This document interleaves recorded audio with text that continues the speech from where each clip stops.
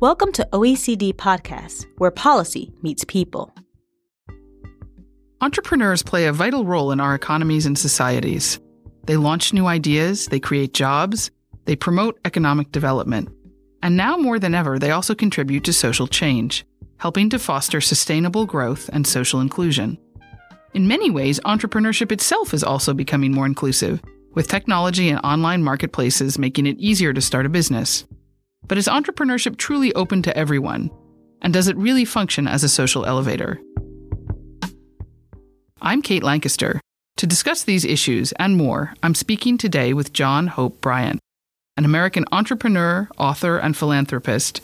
He's the founder of Operation Hope and a champion for financial inclusion, economic empowerment, and financial dignity.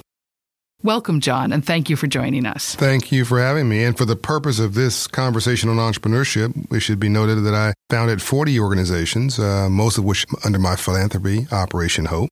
But also there's Bryant Group Ventures, which also controls the largest for-profit, minority-controlled owner of single-family rental real estate in America. It's called the Promise Homes Company, which I think is an example of the social elevator and the wealth creator from nothing that you spoke of, as well as Operation Hope as the educator for the masses in the free enterprise system.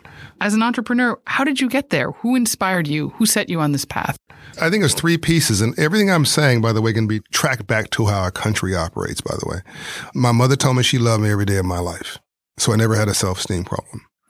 So, is your country, as a policy and a practice, encouraging people, inspiring people, educating people, basically telling them that they can do anything? My dad owned his own business, so I modeled what I saw. As a country, is your country has a sense that business is a force for good, that free enterprise and entrepreneurship is a force for good, that you can start something small and build something big, and that the government's going to be sort of your partner as you grow and make it larger? Or is the government see business as the antithesis, as an enemy of the state? And then when I was 9 years old, I was taught financial literacy in a home economics class, which, by the way, doesn't exist anymore, by a volunteer banker who came in the classroom to teach it. Because of the Community Reinvestment Act law in the U.S., it required banks to give back. Does your country have a policy for banks that benefit from social good and are quasi-public institutions to give back into underserved neighborhoods and to do things like teaching financial literacy? Does your school system teach financial literacy K through college, kindergarten through college? The answer is probably not, by the way. This banker came in my classroom and taught financial literacy, and I raised my hand the second day he was in the classroom, and I felt comfortable asking him a blunt question. This guy was white in a black neighborhood, wearing a really beautiful suit. He was like a Martian in my neighborhood. And I said, "Sir, what do you do for a living? And how'd you get rich legally?" And I was serious. And he said, "Young man, I'm a banker and I finance entrepreneurs." I said, "I don't know what an entrepreneur is." It's a French word, by the way. I don't know what an entrepreneur is, but if you're financing them and it's legal, that's what I'm going to be. And that's literally why I'm sitting here today. Everything's a culture. Like, culture's not the most important thing in government or the most important thing in business or the most important thing in your family. It's the only thing. Everything has a culture. Like, it's like you got to consider yourself as a sports team, and everybody has to have the same playbook. So that playbook for entrepreneurship is that it's shaped by all these factors you described. It's the culture of your family, which every family is different too. You're different than your neighbors, different than the family 2 towns over. So the culture of your family, the culture of your school, the culture of your community, the culture of your country, as you say.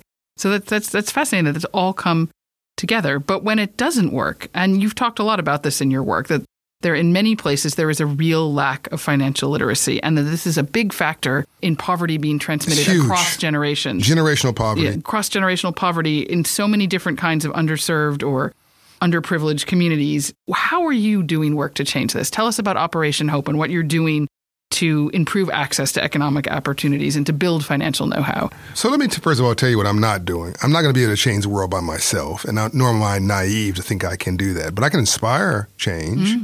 You can do big things with a small platform if you have the right idea and you know how to leverage it. Pivoting to Operation Hope, which has 150 Starbucks-like operations on the ground. We call ourselves a Starbucks of financial literacy. So what do you mean by Starbucks-like? meaning that it's accessible at the ground level, at the retail level. You don't have to go to an office tower. You don't need to go to a government building. It's not one every 5,000 miles or something. It's 150 locations that serve 2,000 cities in their proximity that are places where you shop, flock, and stop. So they're inside of bank branches. They're inside of government offices. They're inside of houses of faith. They're increasingly inside of employers. We just cut a deal with UPS, United Parcel Service. So we're inside their global headquarters. We cut a deal. That's called Hope Inside the Workplace. We cut a deal with Delta Airlines. We're inside of their headquarters or their call centers. So what are you doing inside the workplace? Financial well-being services, financial coaching, the new stress for the people that work there. Because the workers have too much month at the end of their money. Because these middle-class workers, like middle-class workers here in France, are one paycheck away from poverty. The riots that were here in France 6 months ago, those weren't poor people anymore. The riots 10 years ago were poor people. These are working middle-class people who are fed up with feeling invisible. So this problem is global. So is the answer. If I have one frustration is I'm not moving fast enough, but we will have 1,000 Hope Inside locations in America committed by the end of next year and operational by 2025. We got to get them all staged into the workplace and the community. But with 1,000 locations across America, we can have systemic transformational change, and we have outcomes. So it's not just good intentions. We coach with the outcome of becoming an entrepreneur, like the guy who made the suit that I'm wearing today, Drobe Clothing, young entrepreneur with a dream who's now doing $1 million plus a year in revenue. Tell me his story, for example. Tell me a story of someone who walks into one of your centers and where they can go from there. So I'll tell you two stories which are relevant. Actually, two stories and one interesting fact. Let me tell you the fact first. In America, we use credit scores. At a 700 credit score is sort of the top of the mark, if you will.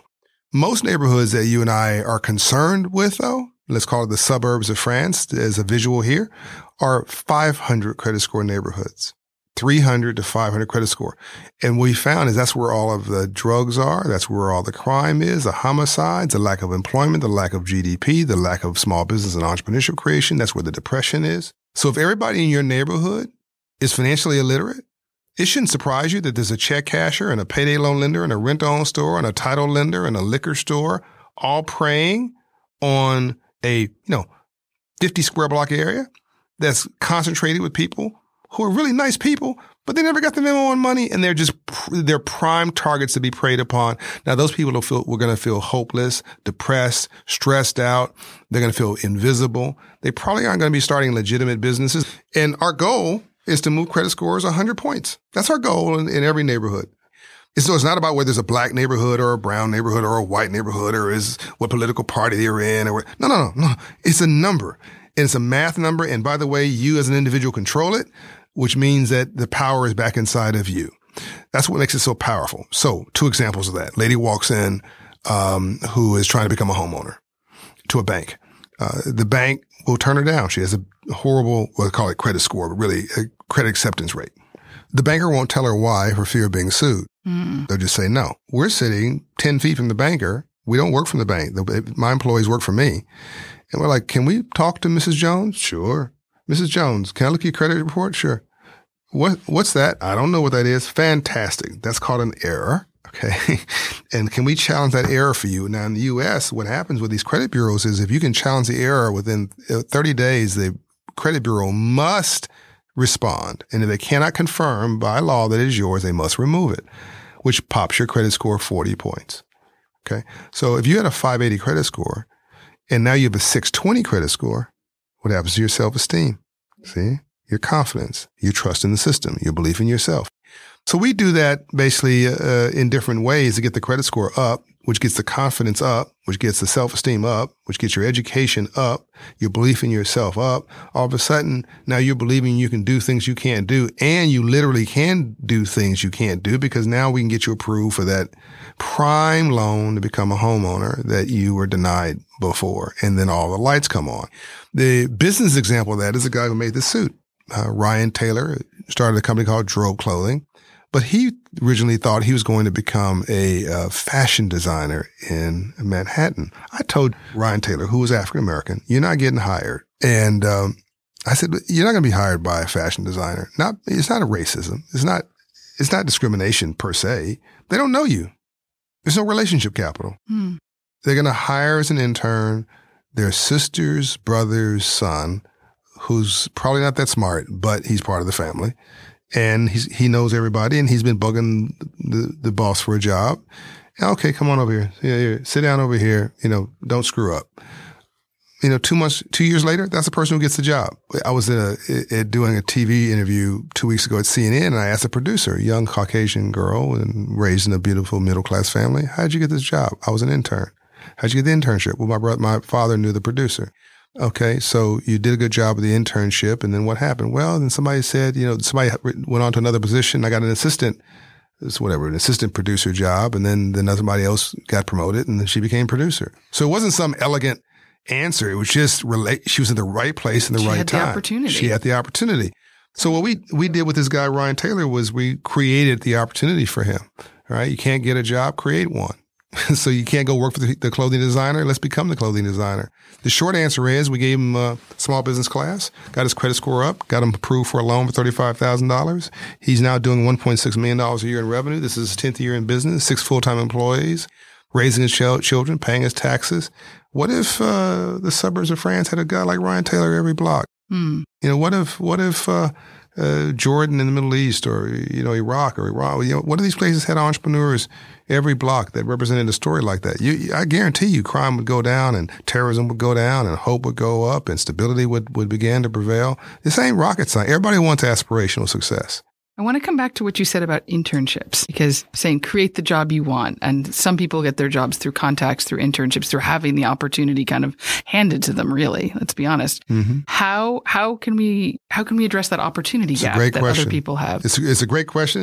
And does business have a role to play in that is my other question. It is the perfect question at OECD. Business and public policy. So if I was in front of all your ministers at OECD and I was going to address all of the ministers for all of your OECD countries, I'd tell them to do 4 things. Actually, let me just be bold and say 5 things. 1, I would have financial literacy for every kid, K through college. 2, I would make sure that every kid in 10th grade got a computer class. Because 40% of all jobs in 20 years are going to go poof because of computerization and digitization, computers and robotics and AI. 3, I would have the governments create a massive tax benefit for the wealthy and corporations for venture capital in underserved neighborhoods. So you want to spike capital availability in underserved neighborhoods to find the little John Hope Bryants running around to make sure they don't become drug dealers and they start becoming hope dealers. All right. So I give massive capital access. The 5th thing I do would be to create a massive tax scheme for those who create apprenticeships. So if you have a job with a dead end skill, let's retrain you and get you in an apprentice situation when you have now you're being retrained for those skills for the future of job. So apprenticeships for anyone, not just young people. Correct. The internships were for young people. The apprenticeships are for people, frankly, in my age range, who are just too young to retire or can't afford to retire and need to reset their life. I'd add a bonus policy to that, which is on the front end, I'd give everybody an electronic bank account at birth. That's it. That would fundamentally change the landscape of most countries. Well, thank you so much for taking the time to talk with us today and to share this vision, not just of what you do with Operation Hope, but you've just solved the future of work for us. So thank you very much. It's really been a pleasure to talk to you. My pleasure. Thanks for having me. To listen to other OECD podcasts, find us on iTunes, Spotify, Google Podcasts, and SoundCloud.com/OECD.